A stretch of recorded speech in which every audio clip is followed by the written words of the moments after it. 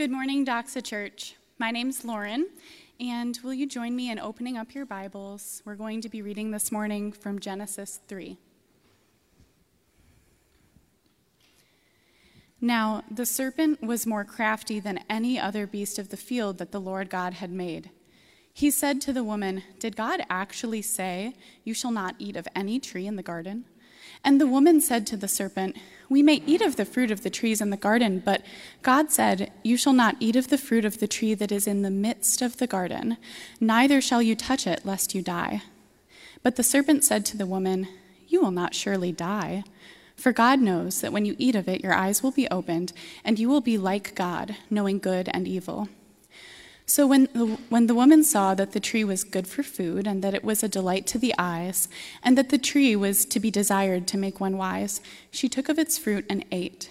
And she also gave some to her husband who was with her, and he ate. Then the eyes of both were opened, and they knew that they were naked. And they sewed fig leaves together and made themselves loincloths. And they heard the sound of the Lord God walking in the garden in the cool of the day, and the man and his wife hid themselves from the presence of the Lord God among the trees of the garden. But the Lord God called to the man and said to him, 'Where are you?' And he said, 'I heard the sound of you in the garden, and I was afraid because I was naked and I hid myself.' He said, 'Who told you that you were naked? Have you eaten of the tree of which I commanded you not to eat?' The man said, 'The woman whom you gave to be with me, she gave me fruit of the tree, and I ate.' Then the Lord God said to the woman, 'What is this that you have done?'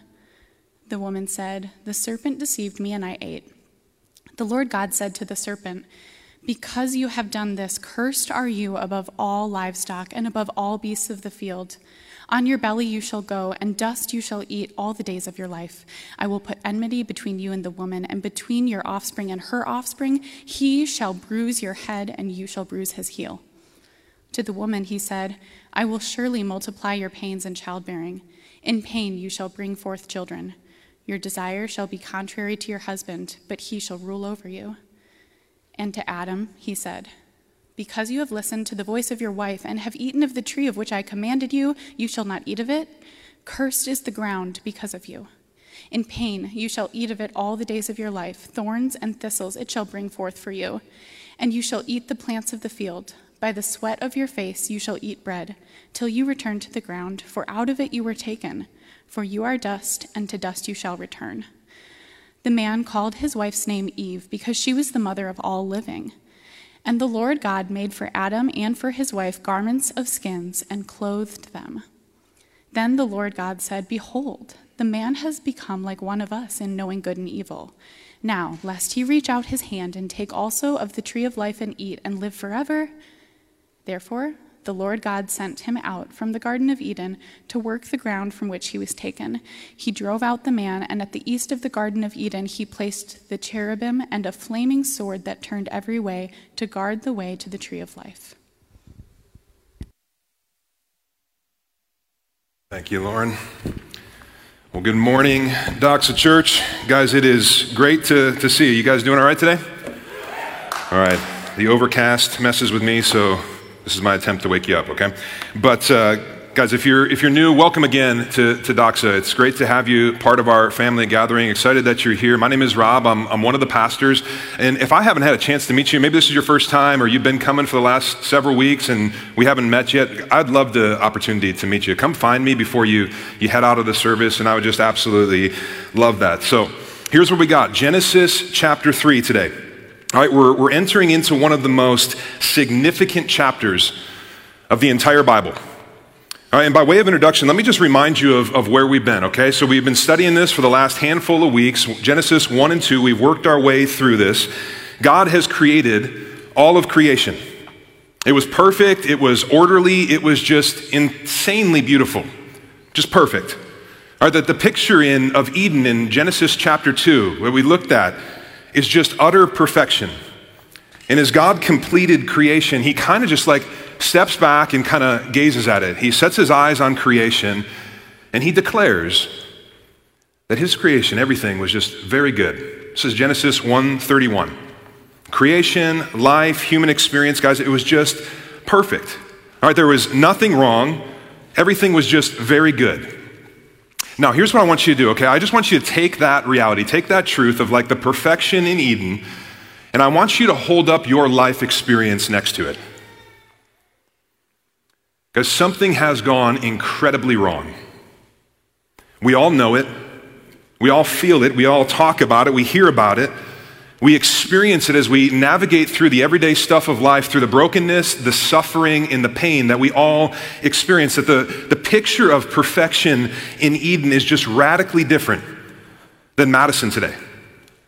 I mean, that perfection is just radically different from your experience, my experience as we walk through life. See, God intended this state of perfection in all things. And the Old Testament uses the word shalom, okay? And shalom is really just the word that means peace. It means wholeness, a completeness. It's just like this sense of perfect harmony. And guys, all of humanity, we want this stuff. And many people, many of you will spend your entire life trying to create that feeling of shalom. We want this. And guys, and the reason that humanity is like obsessed with finding this is because in every single human being's mind, there is an echo. There's an echo of the Garden of Eden. There's an echo of the way things are supposed to be. And we feel this. I mean, if you're all just honest with yourself, like you know that something's not right in our world. And we try to find so many different ways to find that perfection, to find that shalom in our lives, that completion, that harmony. We look to so many different places.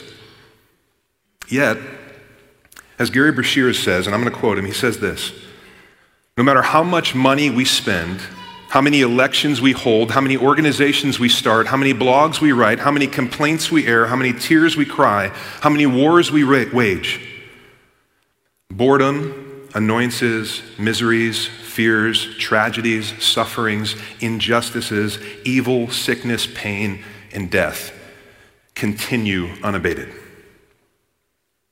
And the question is why? Why is our experience in life like this? Doxa, Genesis chapter 3 gives us the answer. All right, this part of the Bible is called the fall.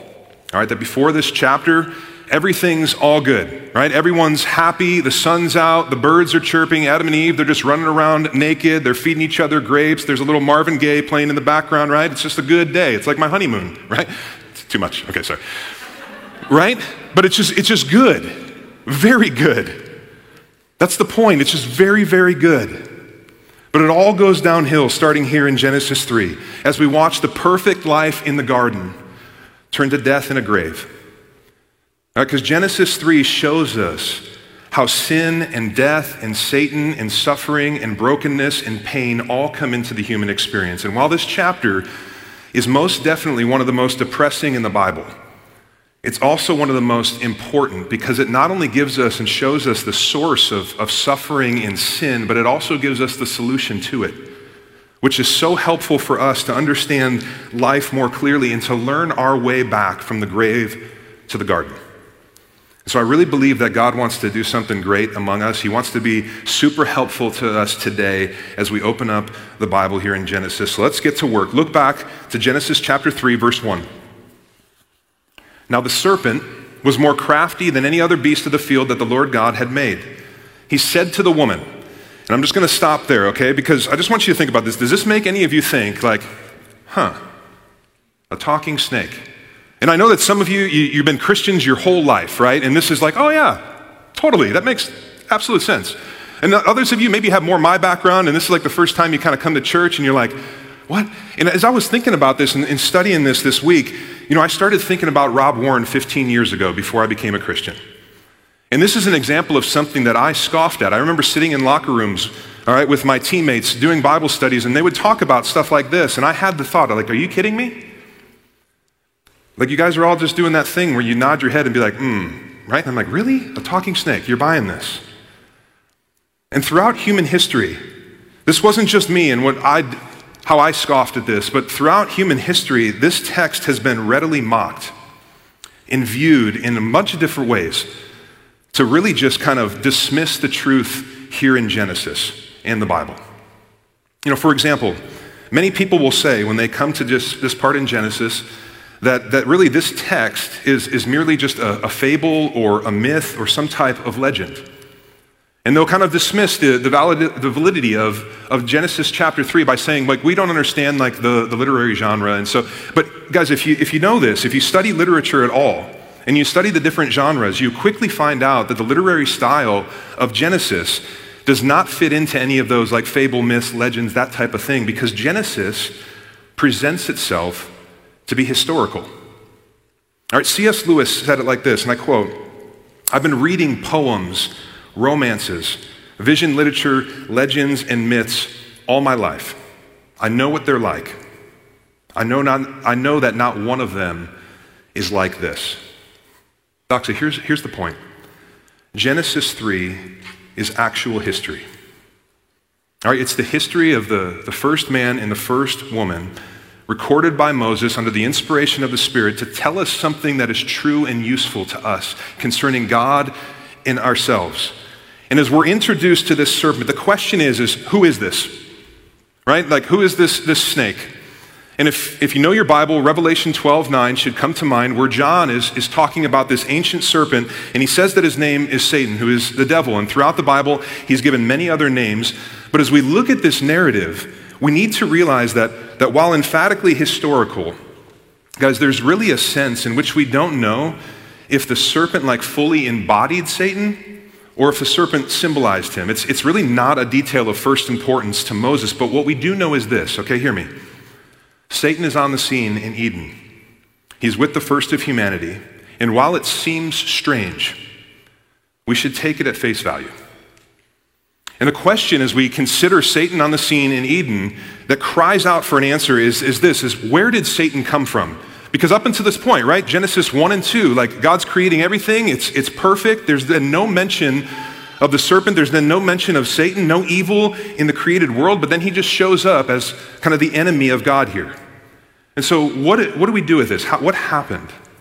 And this is where the rest of the Bible is like really helpful for us, because as we look at places like the little book of Jude or 2 Peter in the New Testament, this gives us kind of clues as to what happened. And Jude 1:6 and 2 Peter 2:4 tell us that there were angels.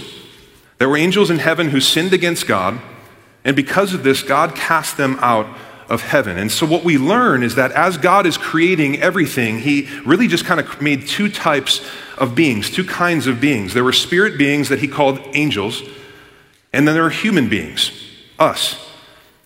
And as God created these beings, there was this host of holy angels, and some of them, including Satan, sinned, or as Jude 1:6 puts it, did not stay within their position of authority. That Satan, one of the lead angels, was driven by pride, as we look and see this in the book of Isaiah and throughout Ezekiel. He didn't want to be with God, he didn't want to serve God, he didn't want to love God, but Satan himself, he wanted to be God. And so Satan originates as this created angel. He declares war on God, and there's just this great conflict in heaven. And the Bible says that Satan and many angels were kicked out, and because of this eviction, those spirits are now known as demons. All right, and I'm not going to get into demonology today, but just let me say this, okay? Doxa, this is not just informative to help us in terms of history and like what happened leading up to Genesis 3, but this is really extremely helpful to understand our world today and our existence in it. But you just need to know this, that ultimately you have an enemy. Doxa, you're hated.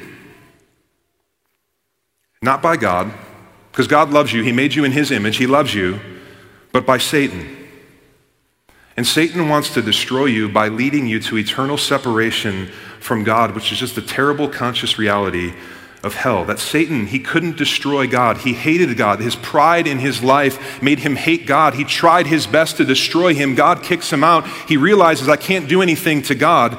And so what I will do is I will set my sights on the things that are most like him. Image bearers, people. And he seeks to destroy humanity. And this is where we're at in Genesis chapter 3. Satan shows up, and he's seeking to destroy the apex of God's creation. And the way that he does this is to get humanity to question the words and the character of God. Hear this, guys. This is some of his tactics to get people to question the words and the character of God. And he's about to speak, and I just want you to watch his tactics and how he seeks to get people to question and disbelieve God's words. All right, the Apostle Paul says this in 2 Corinthians 2:11. If you want to write that down and look it up this week, Paul tells us that Satan has certain schemes and tactics that we need to be aware of, because if not, if we don't understand how he works in our world, we'll follow him away from the presence of God. And so ultimately what he does is he just tries to lie and deceive people. This is why Jesus says in John 8:44 that he's the father of lies, that all he does is deceive people and lead people away from God. Now, let me just pause and just recognize that maybe all this like Satan and demon talk is just kind of weird for you. You're nudging your wife and you're like, I told you we should have waited till Christmas. They were going to talk about baby Jesus and it would have been fine, right? And if you're thinking that, okay, this might be weird for you. But guys, I just need to tell you this, that you need to know this about the world that you're living in. You're born into a world that is in the midst of a conflict, a spiritual battle. Ephesians chapter 6, Paul talks about this. 1 Peter chapter 5, we see this. And Satan is seeking to lie to you, to confuse you, ultimately to turn you against God and your created purpose, thereby killing you for eternity. Just the reality that you just need to know. But the first thing that Satan does is to go to Eve in the garden, and he asks her a question. And the question that he asks really just seeks to diminish God. Look, he asked the woman, did God really say you must not eat from any tree that's in the garden? Now, this seems like an innocent enough question, but if you remember back to Genesis chapter 2, is that what God said? No, this is not what God said. Satan twists and manipulates God's word to plant a seed of doubt in humanity about who God is. Because if you look back to Genesis chapter 2, verse 16, here's what God actually said. You may surely eat of every tree of the garden, but of the tree of knowledge of good and evil you shall not eat, for in the day that you eat of it, you shall surely die. And so let me just tell you this about God. Guys, God is such a generous God. James talks about this, that every good gift in our life comes from God. He is a generous, generous giver. And he gives so abundantly to us as his people. And he only has, with his generosity, just a few minor restrictions. And in those restrictions that he gives us throughout the Bible, guys, they're not meant to rob us of joy. They're not meant to steal life from us. But they're actually to help us find the fullness of life. You just need to know this about God. Now, I've heard it explained like this as it relates to good parents, right? That good parents, like they don't have like a crazy amount of rules for their kids, right? Did anybody watch like that Sound of Music deal with Carrie Underwood like 5-6 years ago? Did anybody watch that? No? Okay, well, love makes men do crazy things, and that was my story with Lisa, and I watched this. But in this movie, there's this captain, this like drill sergeant guy, and he's got a bunch of kids, and he just walks around his house with like a dog whistle, and he's barking out orders, right? And it's just like the kids like get in line, and they're just walking around like robots. And some of you are tempted to think that this is how God is. He's like a tyrannical boss. This is not who God is. God essentially had one rule for Adam and Eve. Don't die. That's really it. He says, man, I've given you everything. Have fun, explore, enjoy it. Just don't take from that one tree because it will kill you. And if you get this, if you're a parent, like you get this, right? You kind of get your kids and you kind of like huddle up. Come on, mom and dad got some house rules for you, okay? No drinking anything from under the sink. Let's start fires in the fireplace, all right? The nail gun in the garage, that's dad's, don't touch it, right? Just a few basic rules to keep your kids alive. That's pretty much the role of parents for the first couple years. Just keep your kids breathing, right? Well, we get this when we talk about parents because we don't think about this when it comes to God. This is how God is. He's so generous to us. But Satan shows up and immediately starts to plant seeds of doubt in humanity to make us think that God is very restrictive. And he comes on the scene and he tries to make God look bad from the very beginning. This is how he works. He lies to get humanity to go against God in the hopes of separating us from the source of life. And this is what he did, but guys, this is what he still does. And I know that there's people in here that you believe this lie about God. Like you hear God say, like, don't get drunk, or don't be sexually immoral. And you view God as very, very restrictive. Ducks, I just want you to know this is so far from the truth. That God has given us so much to enjoy in life, and he simply says that there are some things to be enjoyed at certain times. Like, for example, sex. Sex is a gift of God. Praise the Lord, amen? Right? Get the band up here, 2 hands in the air, and we can just get out of here, right? No? You guys are, come on. Guys, we need to talk about this at Doxa Men. That's a great thing, okay? But he gives us sexuality, and he says there's a time for this to be used and to be enjoyed in the context of marriage. We're going to talk about this as we get to marriage in the coming weeks, but he also says that there's some things that should not be engaged with at all because it'll kill you. The point is that God is so good, and he's trying to help us. He's generous, not restrictive. But this is the start of the very first temptation and how Satan begins to break God's plan for humanity. Now look at verse 2 and 3. The woman is about to have a conversation with Satan now. The seed of doubt has been planted about God's word and his character. And now verse 2, and the woman said to the serpent, we may eat of the fruit of the trees in the garden, but God said, you shall not eat of the fruit of the tree that is in the middle of the garden, neither shall you touch it, lest you die. But the serpent said to the woman, you surely won't die. For God knows that when you eat of it, your eyes will be opened, and you will be like God, knowing good and evil. Now, I want you to see what happens to Eve here. 3 things that happen to her, but also that we're tempted to do as well. And the first is this, is that Eve, she diminishes God's word.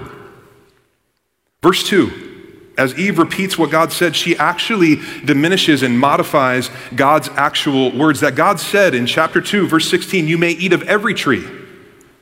But here, look back, Eve leaves out the word every. All right, it's almost as if she's kind of like ho-hum about the freedom that God gives. And she minimizes God's provision in her life. And with her unenthusiastic rendition of God's word, she really just discounted the generosity of God. And in effect, she's kind of just like indicating a very subtle agreement with Satan. Saying like, maybe God isn't that good. And as she diminished God's word, she also, secondarily, she added to it. Look at verse 3. But God said, you shall not eat of the fruit of the tree that is in the middle of the garden, neither shall you touch it. Guys, God never said you must not touch it. Eve added this. And what she was doing, as Satan was tempting her and manipulating her, is she was magnifying God's strictness. And so as we listen to Eve here, and as she portrays God as just a tyrannical boss, not a generous father. And this isn't just an Eve thing. This is so typical of people today. Guys, this is really the birth of legalism. Adding to God's word and confusing who God is and what God says. And some of you grew up in legalistic families and very legalistic churches that have told you your entire life, you have to do this, you have to do that, you can't do this, you can't do that, and if you do that, God will love you. It's legalism. It's adding to God's word. And that creates a very poor view of God in the life of people. I've talked to many of you that have this. You grew up in a certain denomination, a certain type of church, and you have this view of God that he's very restrictive and he's got a heavy hand. This is what Eve began to do. She started to view God in a really poor light. And so she diminished his word. She added to it, but she also softened it. She softened God's word. She says, or you will die. You notice what she left out. She left out God's precise word, surely. Surely you will die. That Eve was so confused at this moment, and she removed the certitude of death from that tree. And as she diminished God's word, as she added to God's word, as she softened God's word, she was ripe for Satan's blatant lie, because Satan hears that she isn't really sure about what God said, and he comes out and now he just directly contradicts and opposes God. That he started off with kind of an innocent question, and now he says this, you will surely not die. A direct opposition to God. And in the most simplified way of saying it, Satan is saying this, you can't trust God. He's a liar. And he makes Eve believe that nothing will really happen. Eve starts to think like, okay, I'm just going to do what I want. I don't need to listen to God. It's going to be really okay. Nothing God said is really true. He's just restrictive. He's just trying to scare me. And many people do this today. All right, there's people likely in this room where you hear the word of God and you're tempted to believe that it's not true. And you think, and we think, right? We all do this at times. We think, like, I know that God says that that's sin, but it's not that big of a deal. We hear God say, like, sin will bring death to your life and your relationship with him, and we start to think, did he really say that? And you do your own thing. You follow your own ways, not thinking that there's any consequences for the way you live. This is part of the way that Satan deceives people, even today. And at this point in the narrative, all right, the man and the woman have a choice to make. And it's the same choice that we have every single day. And it's this: will I believe God or not?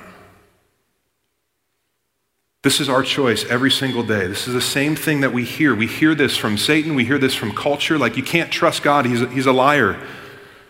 But the words of God in the Bible, they're not really even true. Like, they're kind of more of like a helpful book. Just if you really want to be a good person, study the Bible. And just as Satan went to Eve, he will come to every single one of us and he will say, don't believe God. Nothing's going to happen. Do what you want. He's actually just trying to hold back from you because he doesn't want you to have like a really good life. He doesn't want you to have a fun time. So just don't believe him. And as Eve hears this, she starts believing it, and her perspective on life and God totally changes. And the tree that she's looking at that said that will bring death, now she looks at it, and it looks really good. This is what he does. Now, before we go any further, let me just say this, guys. This is why we put such an emphasis on the Bible here at Doxa. This is why one of our core values as a church is being Bible saturated, that we say this all the time, that if you prick us, we bleed Bible. That's the goal, that we know the Word of God so well.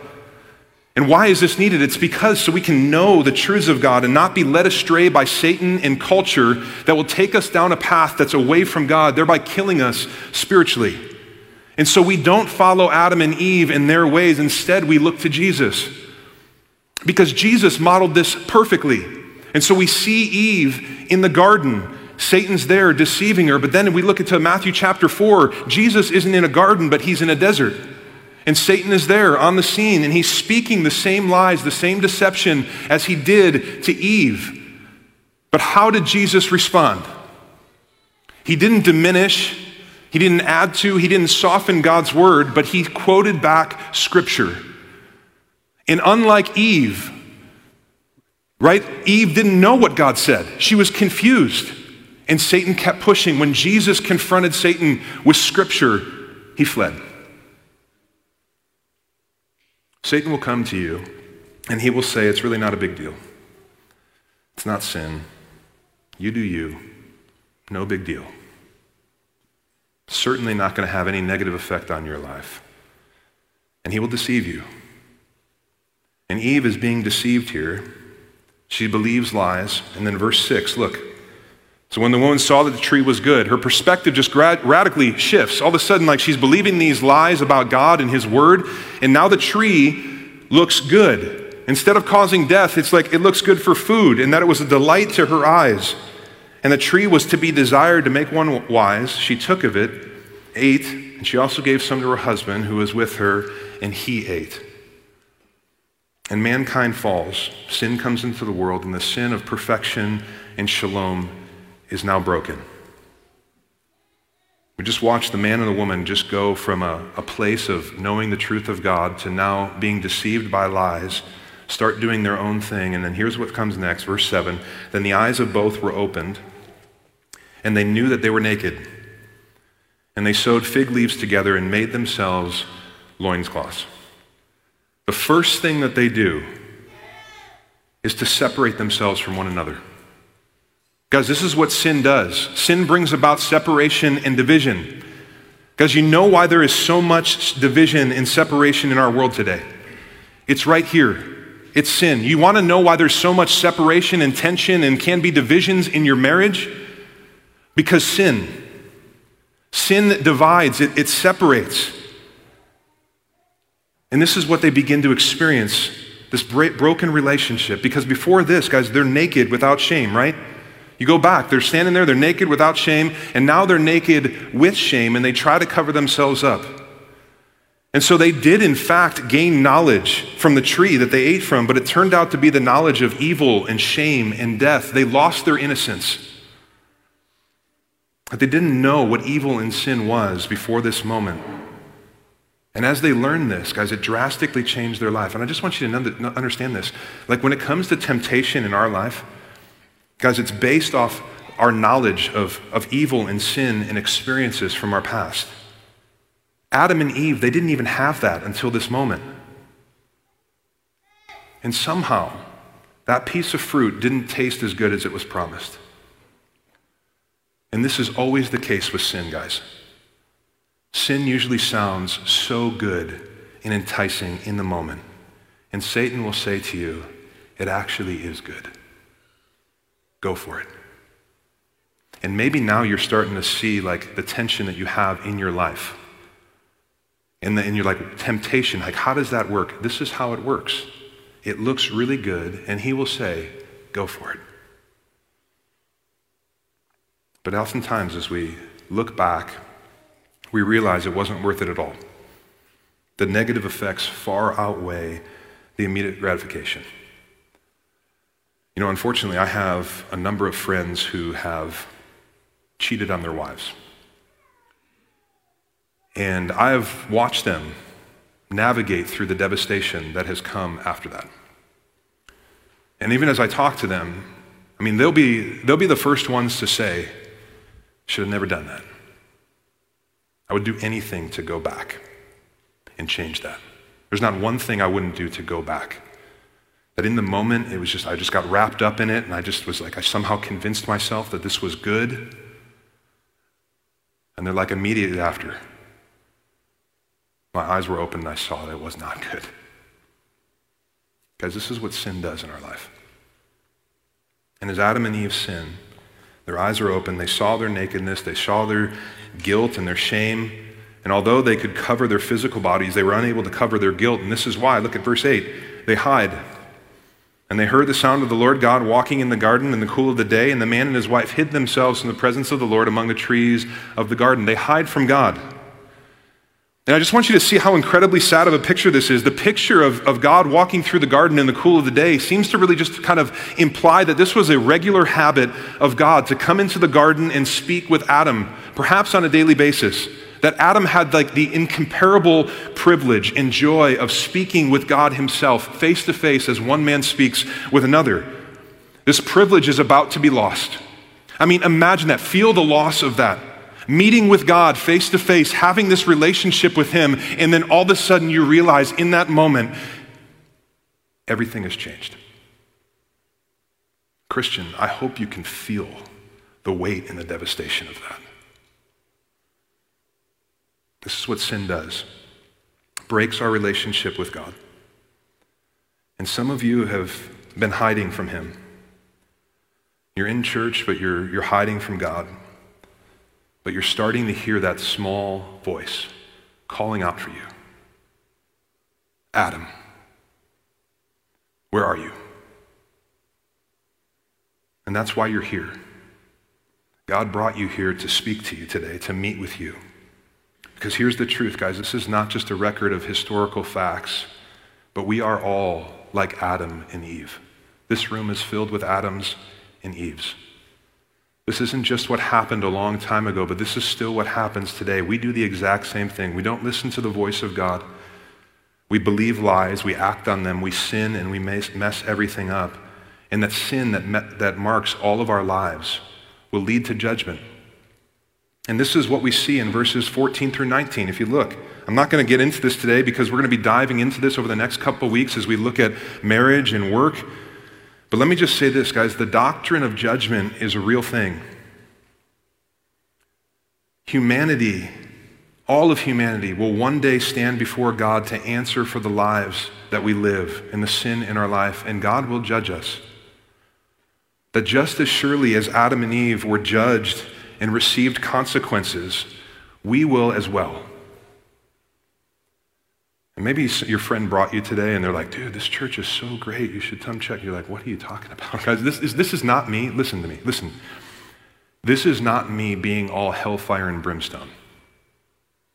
All right, this is me like standing under the authority of the Bible saying that this is absolutely true. And my job is to simply tell you the truth. Your job is to listen to it and figure out what to do with it. But this is me like loving you enough to say, this is all of our realities. The doctrine of judgment is one of the things that Satan will say, it is not real. Don't listen to God. He's a liar. Do your thing. We love you enough to say, that's not true. God loves you. He made a way for you. But it's not this way. This is a serious matter that should make all of us just tremble a little bit because our sin leads to so much, but mostly separation from God and death, ultimate eternal death.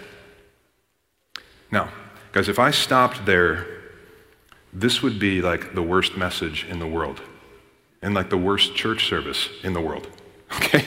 Because anytime the Bible is opened up and Jesus is not proclaimed, the Bible wasn't opened up rightly. And if there's no Jesus, okay, there's no church, but there is Jesus, and there's gospel news here. There's good news that in the midst of all of this sin and guilt and shame, there's grace. And I want to end with showing you 4 aspects to God's grace. We see this depressing narrative of how it screwed up everything, but look at this, 4 aspects to God's grace. Number 1, God came calling. Verse 9, but the Lord called to the man and said to him, where are you? The good news is this, Doxa, that God doesn't let the man and the woman go. Even though they're running and they're hiding in their sin, he refuses to let them go, and he comes and he pursues them, and he comes calling, asking, where are you at? What did you do? And as he was doing this, guys, he wasn't coming in anger, he was coming in love, that God was seeking reconciliation with Adam and Eve. That this reconciliation, however, could only happen if they first confess their sin. And God is giving them, by asking them these questions, he's giving them an opportunity to confess. And here's the beginning of our understanding of the ministry and the life of Jesus, right? That just as God came calling out for Adam, Jesus comes into human history calling out for us. God loves you. He's got a plan, and he's relentlessly pursuing you. He's not going to stop chasing you despite your sin. And he's coming to you today because he loves you. And he's calling out and he's inviting you to come to himself or come back to him. Number 2, God gives a promise. All right, that God not only pursues, but he gives Satan a death sentence and a way for us to overcome sin, shame, and guilt. That Satan is going to get crushed. Amen? He's going to get crushed. Look at verse 15.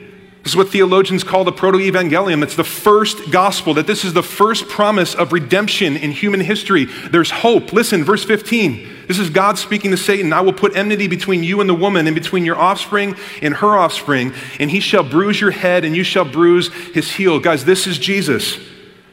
Jesus is the offspring talked about here, who will come and he will crush Satan. This is what the Apostle Paul says in Romans chapter 16. May the Lord Jesus soon come and allow you to crush Satan under your feet. And Jesus does this by dying for us. Guys, this is the gospel. That the cross, the empty tomb, was a death blow to Satan's lies and schemes and the reality of hell if we come to him. Number 3, God made us clothes. Look at Genesis 3:20. And the Lord God made for Adam and for his wife garments of skin and clothed them. Doctor, this is the first sacrifice in the Bible. And it again points us to Jesus, that Adam and Eve, they made just a pathetic attempt to cover their shame with leaves. And now they discover that their shame can only be covered by God himself at a high price. that the covering of their guilt could only come with the shedding of innocent blood, as God had to take the life of at least one innocent animal in the garden to provide skin as clothes. And this is clearly a picture of the final cost of salvation provided by Jesus, that through faith, Jesus takes away our guilt, our sin, and gives us himself as a covering. And this comes, all right, this covering comes to Adam and Eve after their confession, that God comes asking this question, and they eventually both come to this place of saying, I ate the fruit.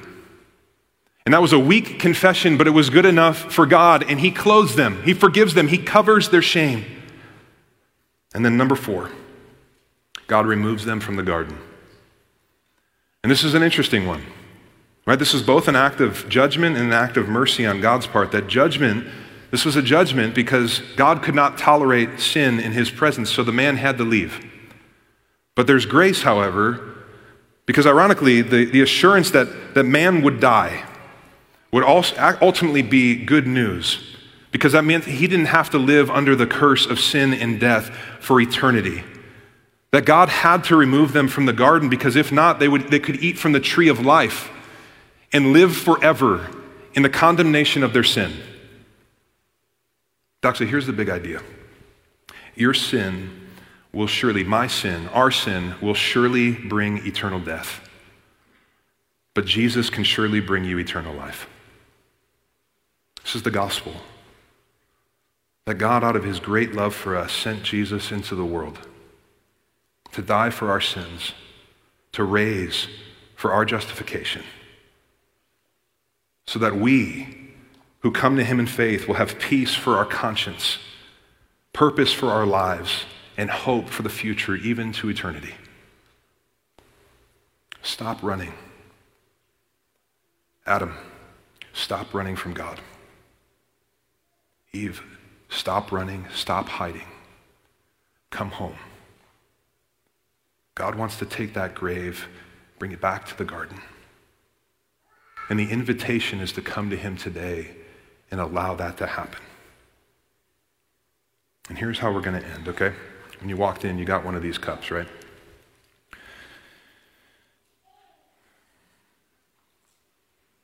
COVID has made us do weird things, right? But I want to invite you to stand. Grab this little cup. If you're at home, I want to invite you to stand too. Grab your juice, grab your bread, crackers, whatever you got. Jesus gave us communion as a way to remember and celebrate the gospel. All right, that as we listen to Jesus' words to us in the Bible, as he explained what communion represents, it's beautiful and so good for us to do today, especially in light of all that we heard in Genesis chapter 3. But Jesus tells us through his word that the bread represents his body that was broken for us. The juice represents his blood that was shed for us, all for the forgiveness of our sin that keeps us away from God. And so as we take communion, guys, we thank God for Jesus. We thank God for the gospel that saved our lives. We thank God for sending the one who could crush the head of Satan and bring us life, bring us from the grave to the garden. This is what we do. This is good. This is great. This is gospel news to be celebrated today. And this is what communion is all about. It's a celebration. And so here's how we're going to do this, okay? Before we take the bread and the juice, I'm going to give you a minute as you stand there to go before God. I want you to stop listening to me, and I want you to turn your ear to God. And I just want you to listen to him. Christian, I'll talk to you first and just say this. What is God saying to you? As you hear about sin, what is the sin in your life that's keeping you from intimacy with God? What is the sin in your life that is killing you?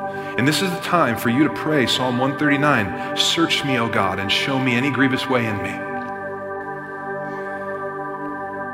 And you come and you hear that. And you remember the truth of 1 John 1:9, that if we confess our sins, he is faithful and just to forgive us. And so, Christian, go to work and go before God. For those of you who are not following Jesus, you haven't put your faith in him, you're not a Christian. communion for you today is an invitation to Jesus. As you stand in silence, bring your sins to God today and ask Jesus to forgive you. Even right now. If you are feeling God pursuing you, you've been hearing the voice of Adam, where are you? And that brought you to Doxa today. If that is you in this place, even as you're hearing his voice, just call out to him and say, God, I see you.